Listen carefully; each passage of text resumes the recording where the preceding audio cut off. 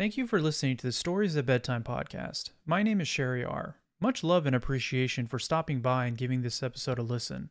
If you end up enjoying, please consider liking and subscribing. It gives me a bit of a push and motivation to keep on writing and sharing these stories with you. Now, without further ado, this adventure, begins. The world of Kahania, where the stories of many come together, a world brimming with knowledge, resources, and wonders beyond your wildest imaginations. From the mechanized continent of Automaton, where the Blue Veil Cup is held, run by the Warforged who hope for the preservation of life. To Matsuri, the continent imbued with fey magic, where the last children of Yggdrasil lie, and where the giant Everbloom resides. Lastly, the continent of Matai, where our story takes place.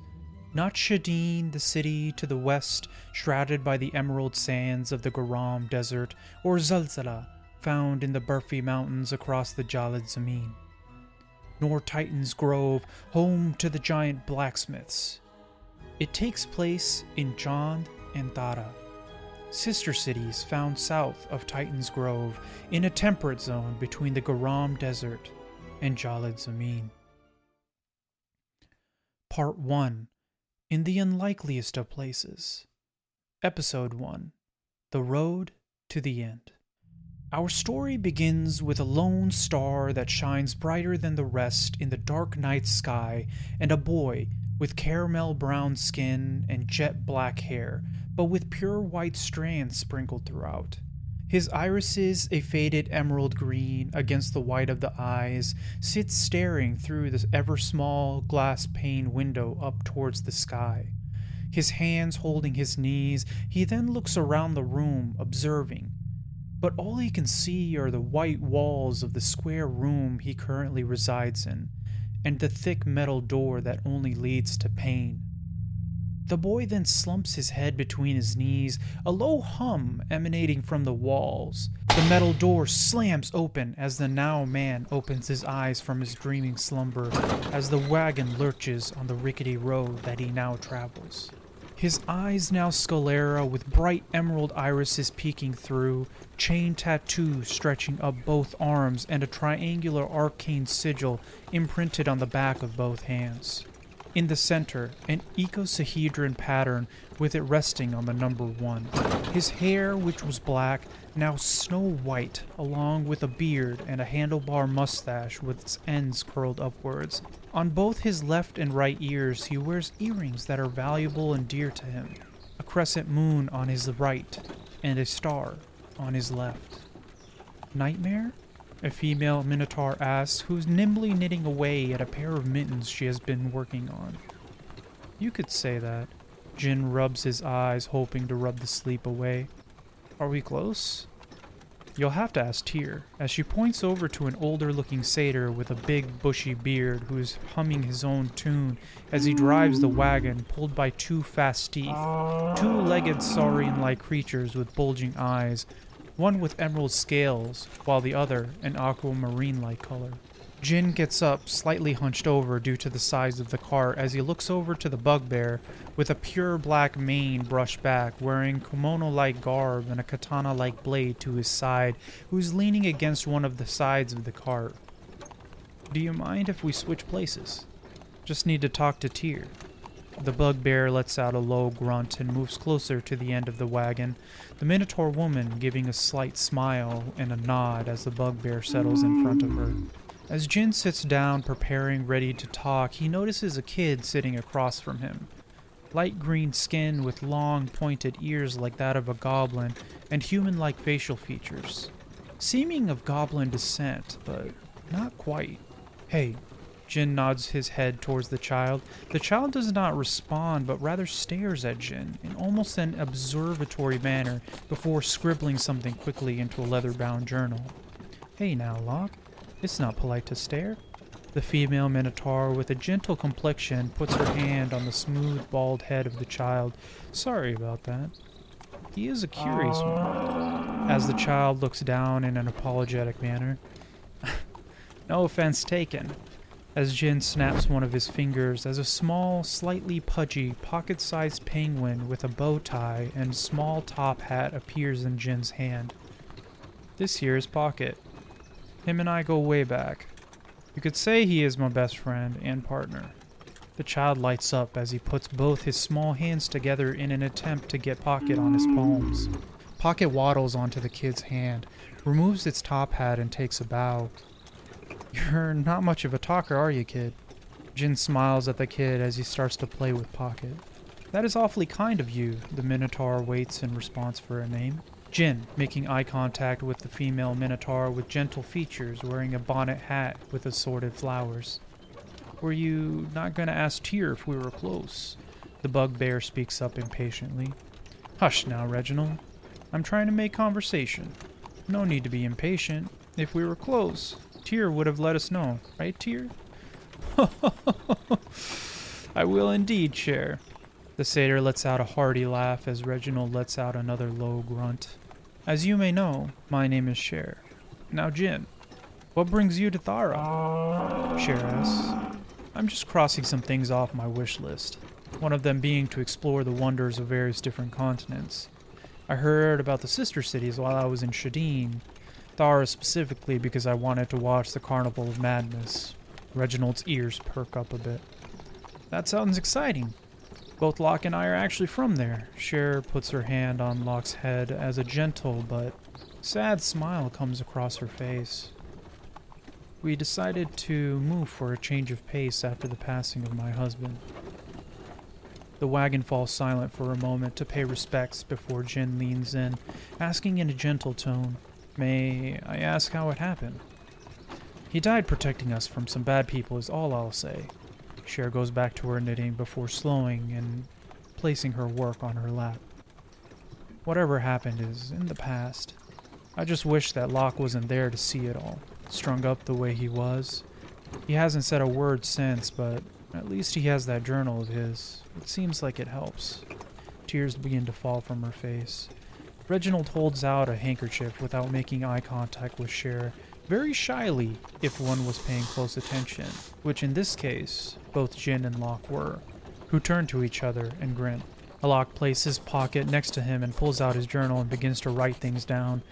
Djinn side-eyes Reginald twirling his mustache as Cher grabs the handkerchief and blows her nose. I think I can relate in a sense. I lost people close to me too. Well, the pain doesn't really go away, but you learn to live with it, to keep moving forward. Djinn nudges Reginald. He'll be fine, though. Seems like a strong kid. Probably gets it from you, Reginald quickly says in a gruff voice. Reggie! Reggie? If I didn't know better, I'd say you're flirting with me. Cher smacks Reginald on the shoulder before laughing to herself. Yeah, Reggie. Reggie looks over at Djinn and Locke, grinning from ear to ear. Reginald lets out a scoff before readjusting himself a bit and crossing his arms. We're just teasing, Reginald. May I keep the handkerchief? Reginald nods before Cher tucks the handkerchief away. Now tell me, Reginald, what brings you here? Reginald unfurls his arms. Reggie is fine. Everyone smiles.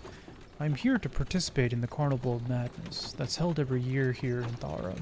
Everyone looks surprised by the fact that he is not watching, but participating in the games while Djinn looks around confused. Tyr speaks up. Very difficult, these games. The prize any wish will be granted to the winners. But on the other hand, very few have lived to get that wish. Reggie readjusts himself into a more comfortable position. I don't mind the challenge. A good way to test myself. I trained in Ronin with my younger brother Rudolph. Unfortunately, he lost his sight due to a curse that can only be cured by high-tier magic. Now it's unfortunately progressed further. So I've journeyed this far to hopefully find what I'm looking for, and my best bet are these games. I'm surprised you couldn't find a cure in Matsuri. The land is so big. Djinn strokes his beard, contemplating the thought. Reginald gives an agreeing grunt. Yes, well, we did not have much money. Either I used it to buy a ticket out here and participate in the games, or I used it to travel the lands of Matsuri in hopes to find a cure. The rest was for Rudolph to take care of himself while I would be away. Participating in the carnival was the quickest way. I'm not sure how long before this curse starts affecting him further. He cannot even get out of his bed. But enough about me. Djinn, you mentioned Matsuri being big. Have you been? Djinn lets out a laugh. Yes, I have been. One of the things I wanted to see was the giant everbloom found where the borders of Ronin, Horong, and Lung meet. I had to cross the unraveling wastes from Automaton, which is not a fun time, but it was worth it. Reginald lets out a laugh. Must be quite the fighter yourself if you were able to cross the wastes. I hear that's no easy journey to make. Tyr speaks up once again. I am curious about this Automaton place. A good friend of mine who lives in John was born there and moved here when, quote, commissioned to implement a fast-traveling method for getting from one city to the other. That's how the Star or Bus came to be. That SOB is quite something. Cher gets taken aback. You know Franklin von Einstein? Jinn's ears perk at the name. I've heard of him before. It was from a student of his. Apparently accomplished genius who not only made the SOB, but helped in the advancement and preservation of the Warforged. He is retired now and owns a tinkering shop in John, so if you are ever in town, stop by and let him know that old Tyr sent you. Will do. Tyr looks up as a white glow emanates over the tree line. Looks like we're close. You can see the reflection of the moonlight from the lunar panels atop the power plant. Djinn speaks through the window of the wagon towards the light. Anything I should know about the cities before venturing forth, Tyr? You know, places I should go or places I shouldn't. Well, you have a pretty good list already. I would stop by the games if you will get the chance. As brutal as they are, it does bring the city together in a weird, maddening kind of way. The other thing you should try when you get the chance is that SOB. It's transportation and a thrill ride all in one. I actually think I have a ticket. Tyr sifts through his pockets before pulling out a single black ticket, about envelope-sized, slightly crumpled, with silver outlining and lettering reading Star Orb Pass, before handing it over to Djinn. Thanks, Tyr. Are you sure I can have this? Tyr flips his pockets back how they should be. That's no problem. It has been sitting in my pocket for quite some time now. I'm glad it's getting some use, but it is a one-way ticket to Chan, so careful. Otherwise, you are going to have to do it old school like we have been the past few days. Hold on to this pocket. Djinn rolls the ticket and hands it to the pocket-sized penguin. Pocket then opens his mouth abnormally large, swallowing the ticket before giving a satisfied burp and wiping his mouth with a tiny handkerchief. The only person who sees this is Locke, who is currently staring with his mouth open before quickly scribbling what he saw into his journal. Anything I should avoid? Turning back to Tyr. Venturi Guard. Those lot are the remnants of the Astral War led by General Ollie A. Egregious and his daughter Azalea Crown. Egregious was able to gain a mass of followers and power following the war and now aims to have his daughter be the next leader. At least that's what the rumors say. What do these Venturi Guards look like? You know, so I can avoid them? They look like that. Tyr points to a group of 4 guards donned in red and silver.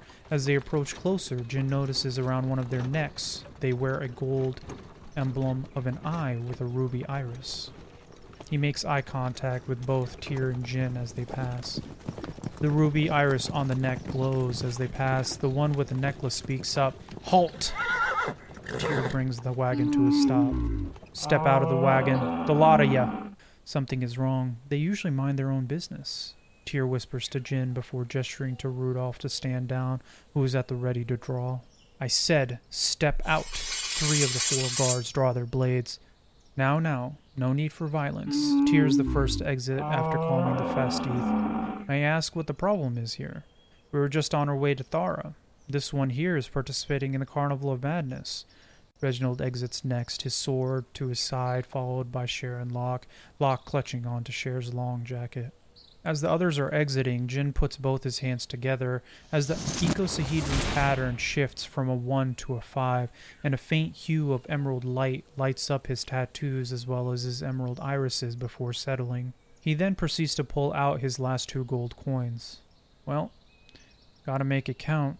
He then snaps his fingers as his pocket gives a bow before vanishing and exits the wagon, hands in his pocket. Line up here. The guards with their swords drawn take the flank as the group lines up. The one with the necklace approaches Tyr, looks down at his necklace, waits a second, and then moves to Cher and Locke.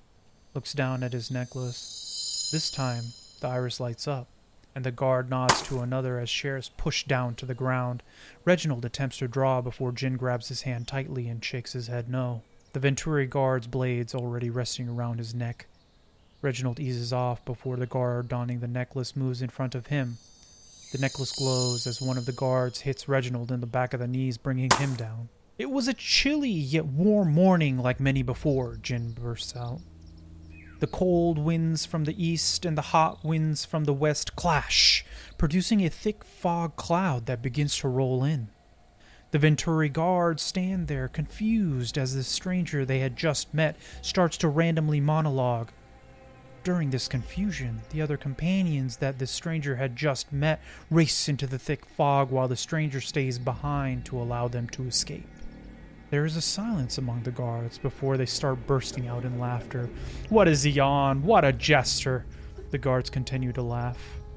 An eerie, thick fog starts to roll in. Reginald, Cher, and Tyr notice it first as Cher picks up Locke quietly. The Venturi guard with the necklace was the next one to notice the fog, but it was too late. It wasn't so much in confusion, rather panic, as the neck of the guard closest to Djinn gets sliced open and the blood splatters across the face of the guard with the necklace, a golden dagger now in Djinn's hands. At this moment, the others sprint into the now thick fog, Reginald hesitating before Djinn nods to him to go ahead. The other guards recover from what transpired as 3 swords go for Djinn. He acrobatically dodges and disappears into the fog. "Sir, I can't see anything in this One voice disappears as the guttural sound of choking on blood fills the quiet space. "I think I see him!" The other guard shouts out, his spell illuminating 2 shadows in the fog. The guard with the necklace turns toward where the light went off and begins to run in that direction. As another sound of a blade cutting flesh pierces the fog, then silence. The last guard, the one with the necklace, stops and readies his blade. A stick breaks. The guard shifts towards the sound and begins to shimmy away from the noise spooked before his foot hits something. Looking down, the guard sees the head of his fellow comrade as a golden dagger, now stained with blood, rests on the guard's neck. All I wanted to do was see the sights.